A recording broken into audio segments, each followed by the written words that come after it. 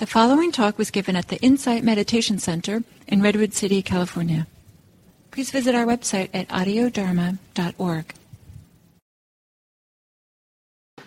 Continuing the topic of equanimity, it feels, for me, particularly interesting and appropriate to talk about this morning, since the internet connection dropped a couple times while I was sitting. I think we got through the guided meditation before it dropped. I don't know. It might have seemed like I stopped in the middle. I don't know. It's hard to say. I'll have to listen to the recording later. But it was interesting, and I'll describe a little bit about what I noticed about equanimity and non-equanimity in that experience. But just a little bit of a recap to begin. So we've been talking about equanimity in the context of the 7 factors of awakening, and in the instructions of how to cultivate equanimity, how to cultivate the 7 factors of awakening, being mindful of them. So it's the instructions in the Satipatthana Sutta, the Buddha's instructions on mindfulness, and the 4th foundation of mindfulness include instructions about being aware of the 7 factors of awakening. Mindfulness, the 7 factors being mindfulness, investigation, energy, rapture, tranquility, concentration, and equanimity. So equanimity is the last one, and it can be understood as kind of the culmination of the others, that all of the others support the development and cultivation of equanimity. That's one way of understanding the 7 factors of awakening. In the instructions in the Satipatthana Sutta on being mindful of the 7 factors of awakening, the key instruction, which I've repeated, I think, most of the times we've been talking about the 7 factors, is to be aware of the presence or absence of the factor of awakening. And then to be curious about how it's cultivated and how it comes to fulfillment, how it strengthens, how it develops, how it becomes an awakening factor, essentially. So the presence, knowing the presence of equanimity, I think actually all of these are how equanimity is cultivated. Being aware of the presence of equanimity, being aware of the presence of any of the factors of awakening with mindfulness. This is the experience of equanimity that's happening in the present moment. This is non-reactivity happening in the present moment. Being aware of the difference between equanimity and non-equanimity is a way of cultivating equanimity.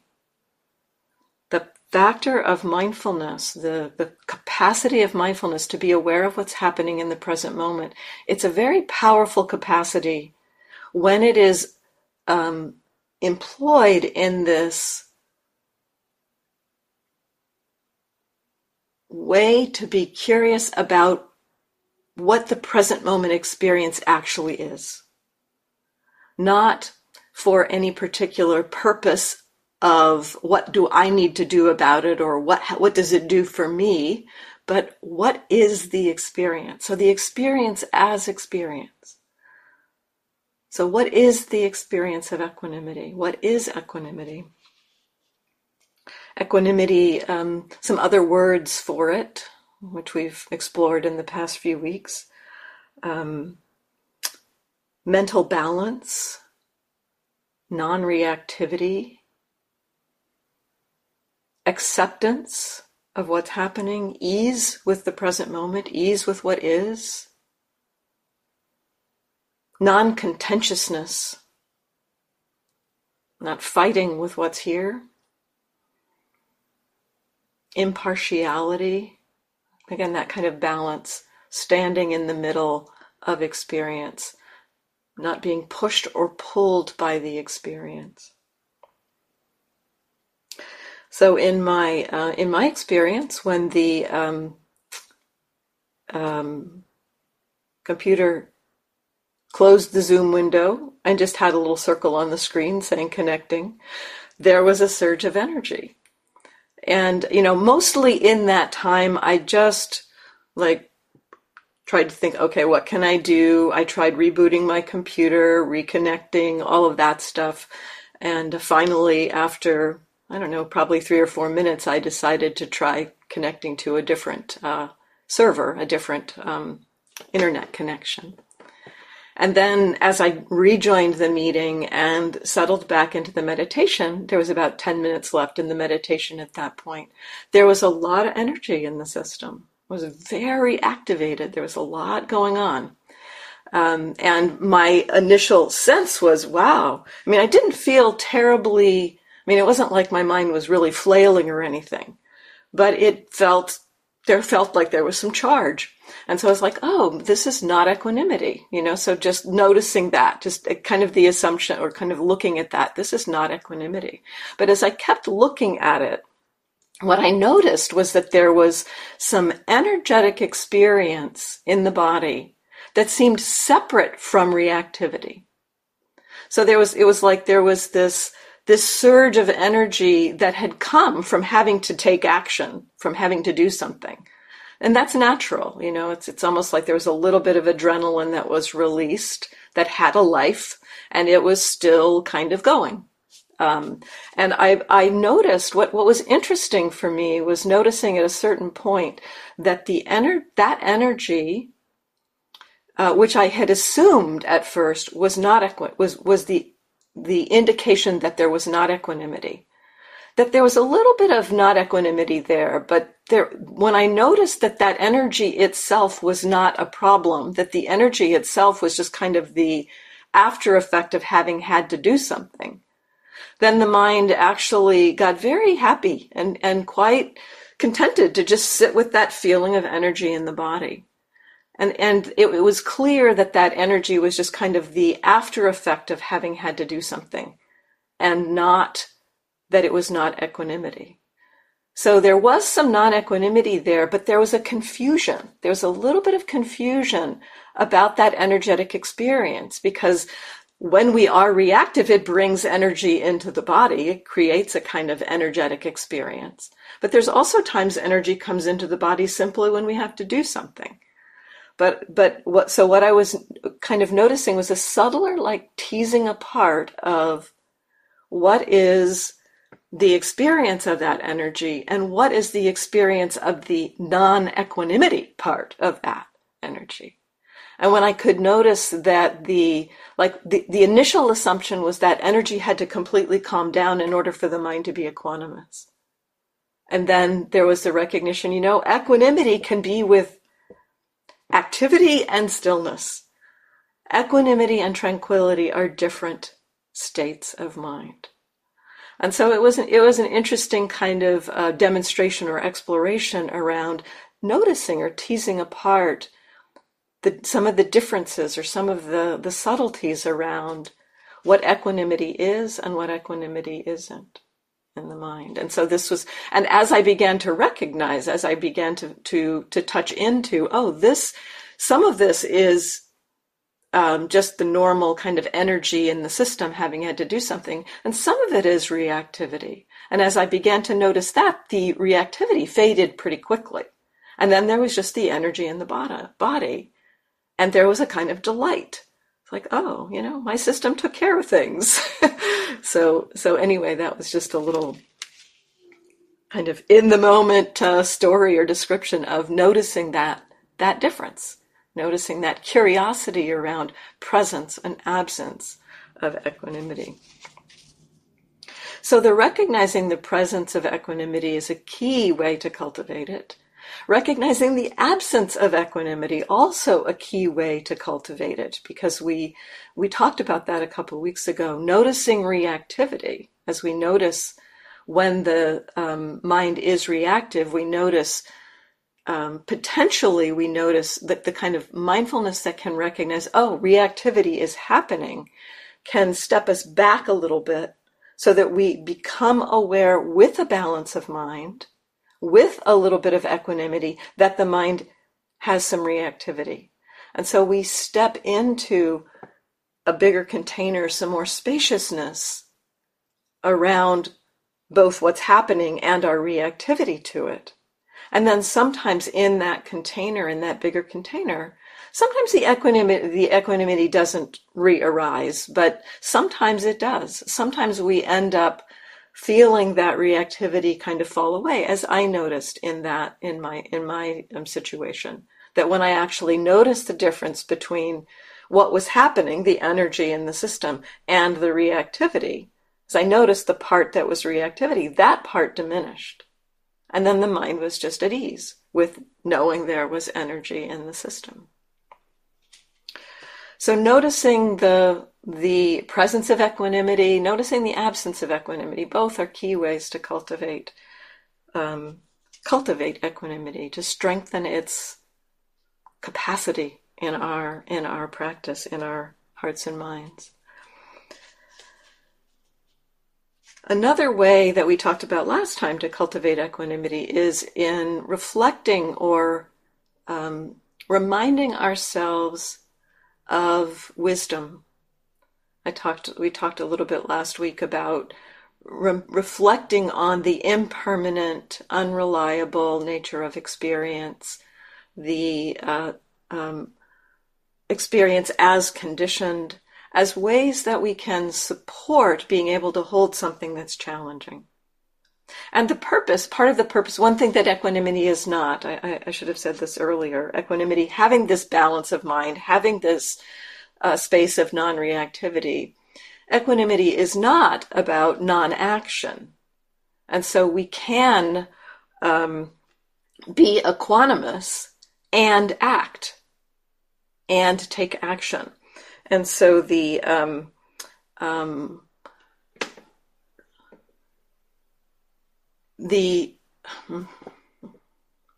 my way back to the thread that took me there.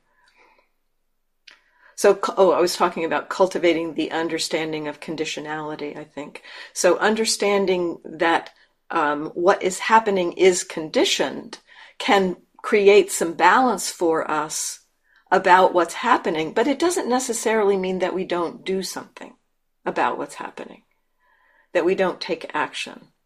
It's the equanimity creates a place, a container in which we can take action, not out of reactivity, but out of wisdom, out of compassion, out of understanding, rather than greed or aversion.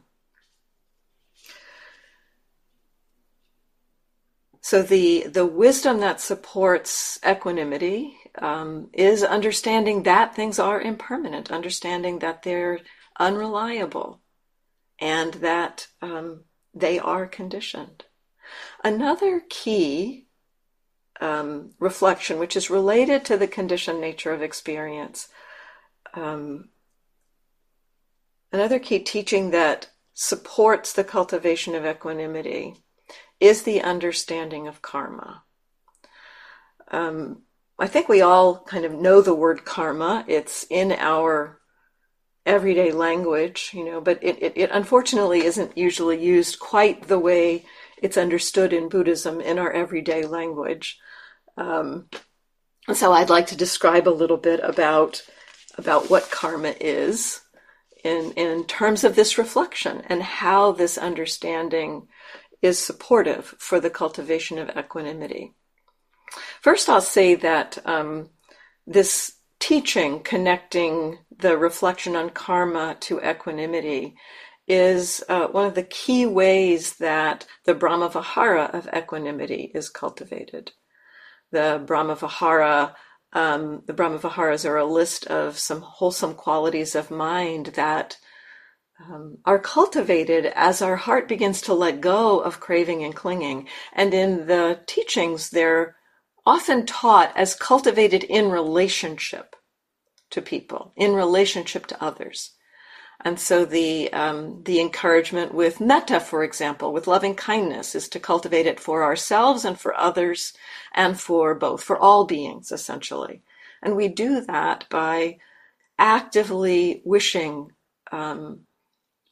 may I be happy, may other beings be happy, may you be happy, may all beings be happy. May beings be at ease. May beings be healthy and safe. And so these thoughts in the mind are kind of aiming the mind or inclining the mind in the direction of that quality of loving kindness. So all four Brahmaviharas, loving kindness, compassion, sympathetic joy, and equanimity, have kind of a relational aspect to them. Kindness, compassion, and sympathetic joy, kind of the relational field of how we are with our fellow human beings as we go through life, seeing the ups and downs of life. The connectedness that we have, the caring that we have related to just wishing well for other beings. That's the metta. Compassion being the emotion that arises when there are beings that are suffering. And we have an open heart, a non-resistance to that suffering. But the compassion then kind of comes with this action, this wish to act to alleviate that suffering. Sympathetic joy arises when somebody is experiencing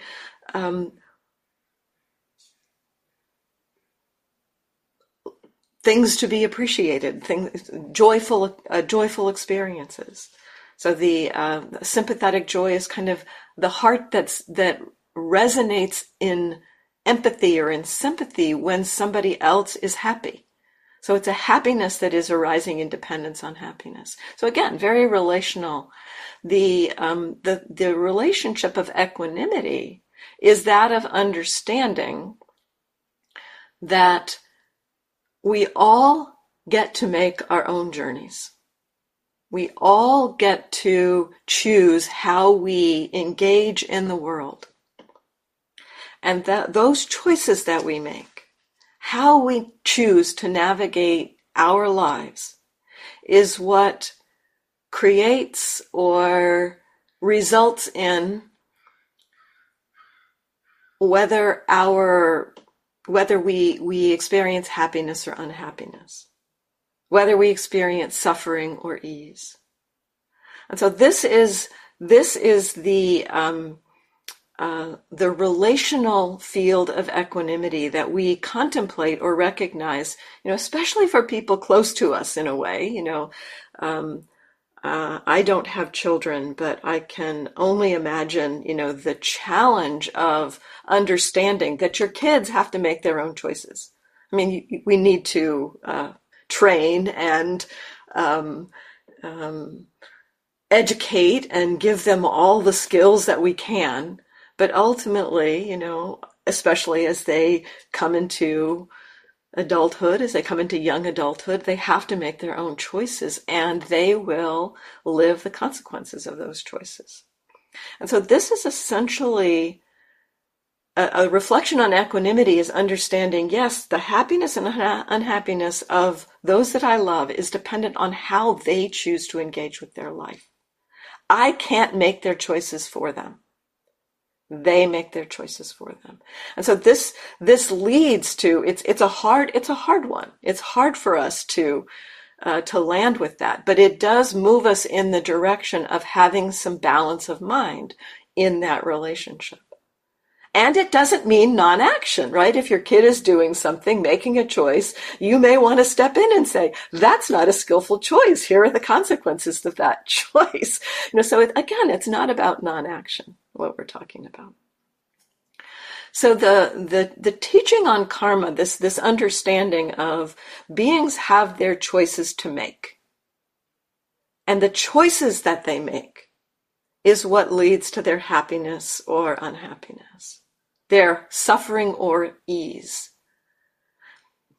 So it's a complex teaching, the teaching on karma. This is kind of a simple summary of it in a way. That the choices that we make are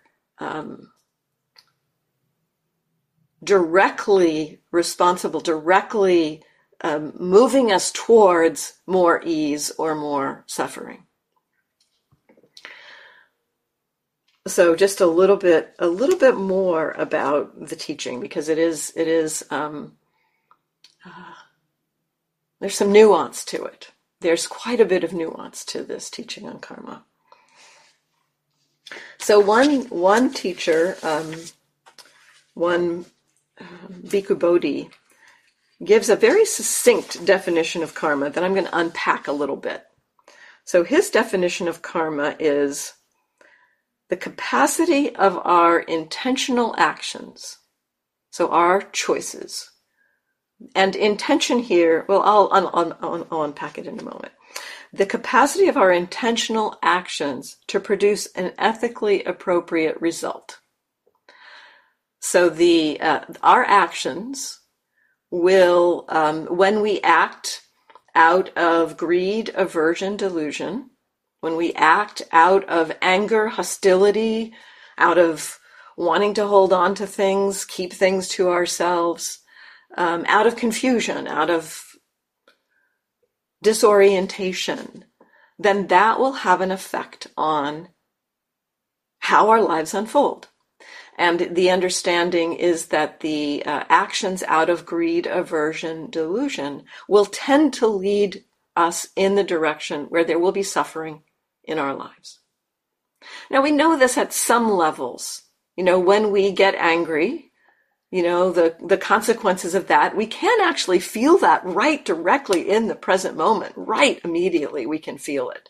If we turn and actually explore that experience. What is it like to be angry in the present moment? It's painful. So right away, we can actually notice the consequences of a mind state like anger.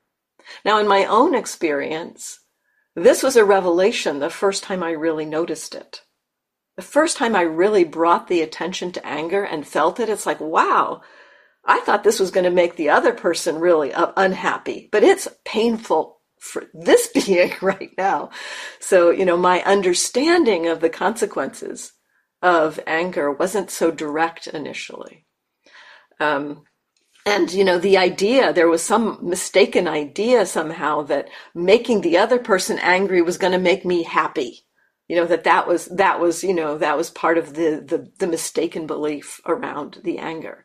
But what happens when we make somebody else angry? They get angry at us and they want to get back at us. And so there's this kind of cycle, a perpetuating cycle that results.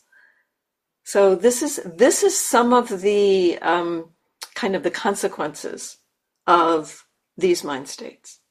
Greed, aversion, delusion tend to lead us in the direction of stress, of suffering, of more greed, aversion, delusion, essentially. And greed, aversion, delusion, when we experience them, are experienced in the moment as stressful, as suffering. And so the capacity of our intentional actions to produce an ethically appropriate result. Greed, aversion, delusion lead us towards the more greed, aversion, delusion, essentially. If we act out of non-greed, non-aversion, non-delusion, out of generosity, out of love, out of wisdom, out of compassion, that tends to lead to more generosity, love, wisdom, and compassion. Now, the understanding of this law of karma, that our intentional actions, when we act out of greed, aversion, and delusion, it moves us to suffering. We act out of non-greed, non-aversion, non-delusion, it moves us in the direction more of happiness. This is understood to be kind of a natural law. It's not something people made up. It's like the law of gravity. In fact, in one sutta, the Buddha kind of points to this. He kind of makes an analogy of if you drop a big stone into the water, what's going to happen to that big stone? It's going to sink, because that's the nature of something weighty dropped into water. It goes to the bottom of the pond. And he said, does any amount of wishing make that stone rise to the surface of the pond? He says no, because it's not the nature of it to rise to the surface of the pond. And so the law of karma, this understanding of when we act out of greed, aversion, and delusion, it leads to stress, it leads to suffering, it leads to painful result, that is understood to be a natural law. Now, the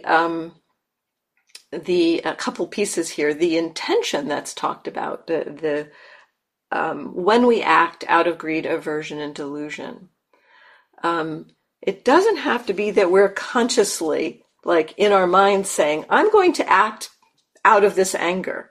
We don't have to be mindful. We don't have to be aware that we're acting out of anger in order for acting out of anger to produce this result. So sometimes our intentions, our kind of what we're acting out of is buried.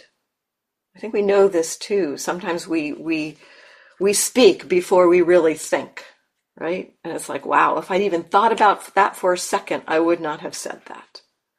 But the intention of whatever motivated that was kind of in our subconscious mind. Just because it's not consciously in our mind doesn't mean that we don't experience the effect of that kind of intention in our stream of experience. So the intention may be conscious or subconscious, and it will be connected with some kind of motivation. And that's understood to be the karma. The karma is that kind of that impulse and the movement in that direction. That our actions, so our intentional actions, that's the karma. Then that they produce a particular result, that's the result of karma. The Pali, kama is the Pali for karma, kama, and then kama vipaka is the result of karma. And so this is the result of that intention. So when we act out of unskillful motivations, it tends to move us towards suffering. When we act out of skillful motivations, it tends to move us towards happiness. But the results of that karma, this is an area of some of the subtlety. There's a couple of pieces to unpack here. Hopefully I can do this in the next 10 minutes or so and leave a little time for question.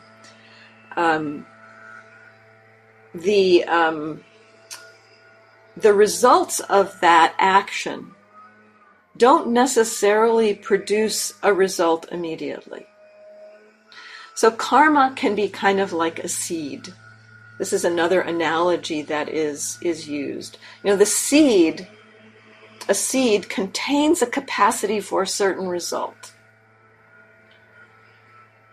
But it doesn't necessarily produce the result until the conditions are right. So the seed won't grow into its appropriate plant until it's given soil, until it's given nourishment, until it's given water, and then it will sprout, then it will grow. And so sometimes that seed might be planted in very fertile soil, given a lot of nourishment, and grow very quickly. At other times it might land someplace at a time when it's very dry and takes some time. Maybe it gets eaten by a bird, then gets landed out in its bird poo in a nice little package of nourishment, and then gets some moisture and then sprouts. So it can take some time to get the conditions for that result to happen. But the seed contains the capacity. So the understanding of the results, we may not experience the results of an unskillful action immediately, and it may happen immediately. And if we are, I think one of the ways mindfulness begins to work, this is just something a way to frame this that just occurred in my mind at this moment. One of the reasons mindfulness works is because it makes the result of karma, the result of unwholesome mind states, apparent much more quickly. Because we feel directly in the moment the experience of greed, the experience of aversion, the experience of delusion, having a quality that feels like stress. And so the results of acting out of greed, aversion, and delusion are much more obvious, much more quickly.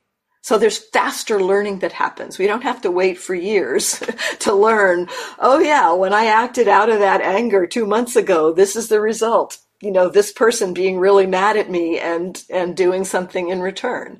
So the results of karma come more quickly, and there's learning. The learning happens more quickly. So that's one piece of karma, that the results don't necessarily happen immediately. They can happen immediately. They might happen tomorrow. They might happen next week, next year. And the teaching also is that they could happen in future lives. So the teaching of karma also speaks to the possibility of where we land in future lives.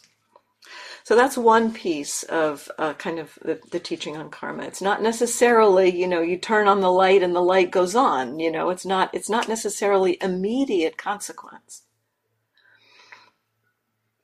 The second piece of the kind of subtlety of the teaching of karma is that the consequences of the results of our intentional actions, they produce an ethically congruent, maybe that's a better word than appropriate. Actually, I think that feels more resonant for me, that the results of karma are congruent with the intention behind the action. And so if we're acting out of anger, the results are congruent with that acting out of anger. If we're acting out of peace and kindness, the results are congruent with acting out of peace and kindness. And again, not necessarily immediately. But the results, while being congruent, are not what would be called deterministic. So, the deterministic model at the time of the Buddha said something like, if you kill somebody, then the consequences of that will be that you'll go to hell in a future life. And so, that's kind of that's a kind of a deterministic model. If you kill somebody, you will go to hell. This is a very simplistic example. But the Buddha, when asked that kind of question, said, no, that's not necessarily the case, that the effect of karma, the effect of our actions, the result of our actions is dependent on a lot of conditions. It's dependent on the kind of the field that the karma lands in, and it's dependent on how we are. So it's dependent on everything that we've done to this point, that being the field the karma lands in, the conditions of our hearts and minds at the moment when we do that action. And then it also depends on the results also depend on how we are when the results come to fruition. What is the state of our mind when the results come to fruition? So there's another analogy. I love that the Buddha gave so many analogies about karma, because it's a complicated teaching, and analogies kind of make things a little simpler, or kind of may resonate for us. He gave an analogy of dropping a teaspoon of salt into a glass of water. And he said, when you drop a teaspoon of salt into a glass of water, it becomes undrinkable. It's way too salty. You'll just spit it out. It's very unpleasant. And so a small amount of water and a teaspoon of salt, big effect of that salt in the water. He said, but if you take that same teaspoon of salt and dump it into a very large, pure pond of water, and then take a cup of water out of that pond, you won't taste the salt. It'll be a minimal impact on that experience of drinking the water because it's diluted. It's got a much bigger field in which it's landing, a much bigger, like the purity of the water kind of absorbs the minimal impurity of the salt. So it doesn't affect the flavor when you take a glass of water out of the pond. This is also the understanding with karma of an action. The Buddha says that for some people, a particular action may result in a huge impact on their lives, a huge effect, a huge suffering. And for others, it may barely be felt. Just the littlest of ripples. So this is what he means, what is meant by karma not being deterministic. The result is not lockstep. The result depends on kind of how our minds are in that moment, and the kind of the analogy of the water, the kind of the clarity, the purity of the water being an analogy for our minds. If we dump a teaspoon of water into a very polluted pond, it's still going to be not good to drink. And so the mind, if we have cultivated a lot of wholesome qualities in the mind, then if we do something unskillful, it has a much smaller overall effect in the mind. But if we do something unskillful, and we've been doing a lot of unskillful things in the past, it's like an additive or a multiplicative effect. The experience becomes a lot more amplified, potentially. So the Buddhist teaching on karma differed from some of the teachings on causes and conditions at his time, in that both the kind of the indeterministic time, that it may take time for the karma to unfold, and in this indeterministic kind of result. And yet the Buddha does say that there will be some ripples from that karma. Maybe barely perceptible, but there will be an effect. So, doing something unskillful will have an effect. It just may be very mitigated by prior wholesome actions. And so we can kind of take delight in cultivating these wholesome qualities of mind, in that it creates the conditions for more and more wholesomeness. And when we do act unskillfully, potentially to not have as much of a ripple following that. So the reflection on karma that cultivates equanimity is to recollect that the language in the suttas is something like, I am the owner of my karma. I'll say the whole phrase. I'm the owner of my karma. I'm heir to my karma. I need to look at it.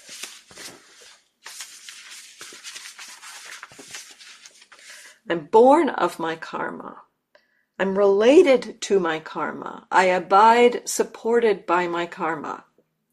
Whatever karma I shall do, for good or for ill, skillful or unskillful, whatever karma I shall do, skillful or unskillful, of that I shall be the heir.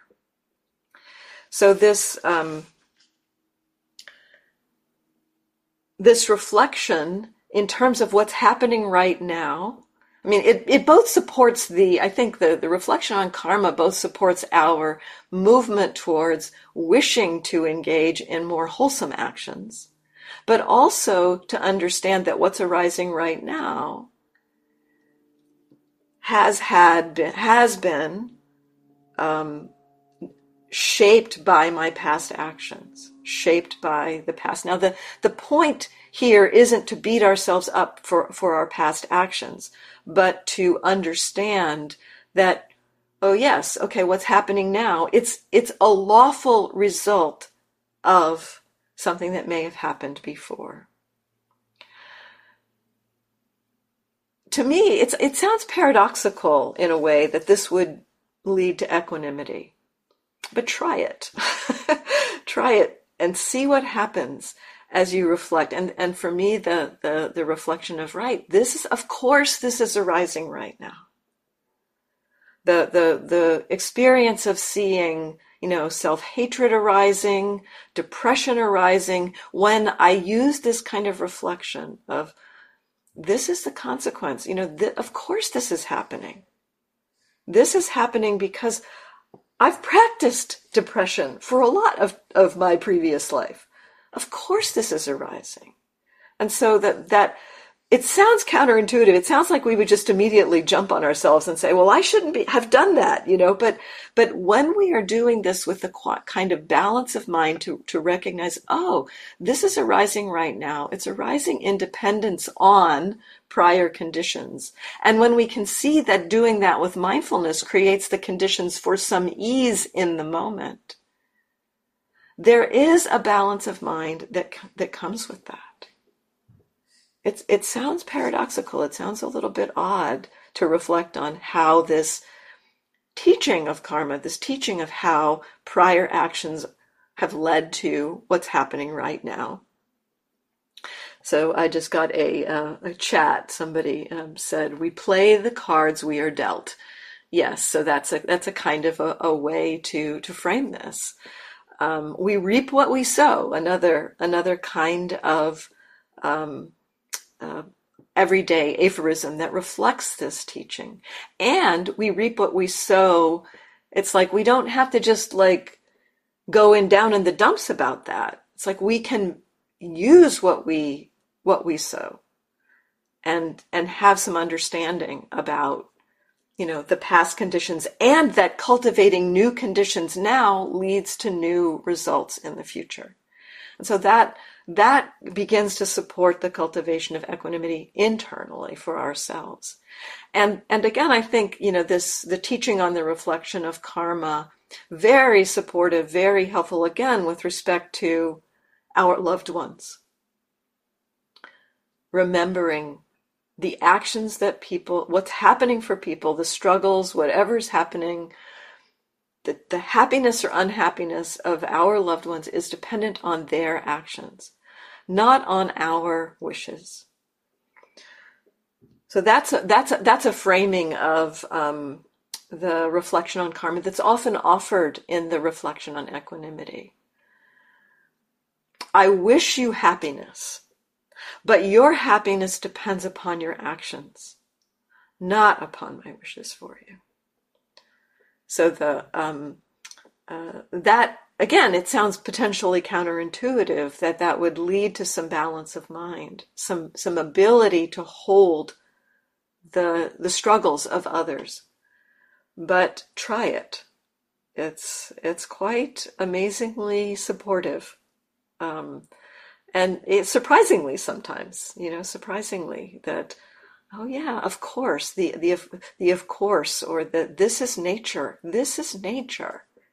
kind of recollection. This is nature.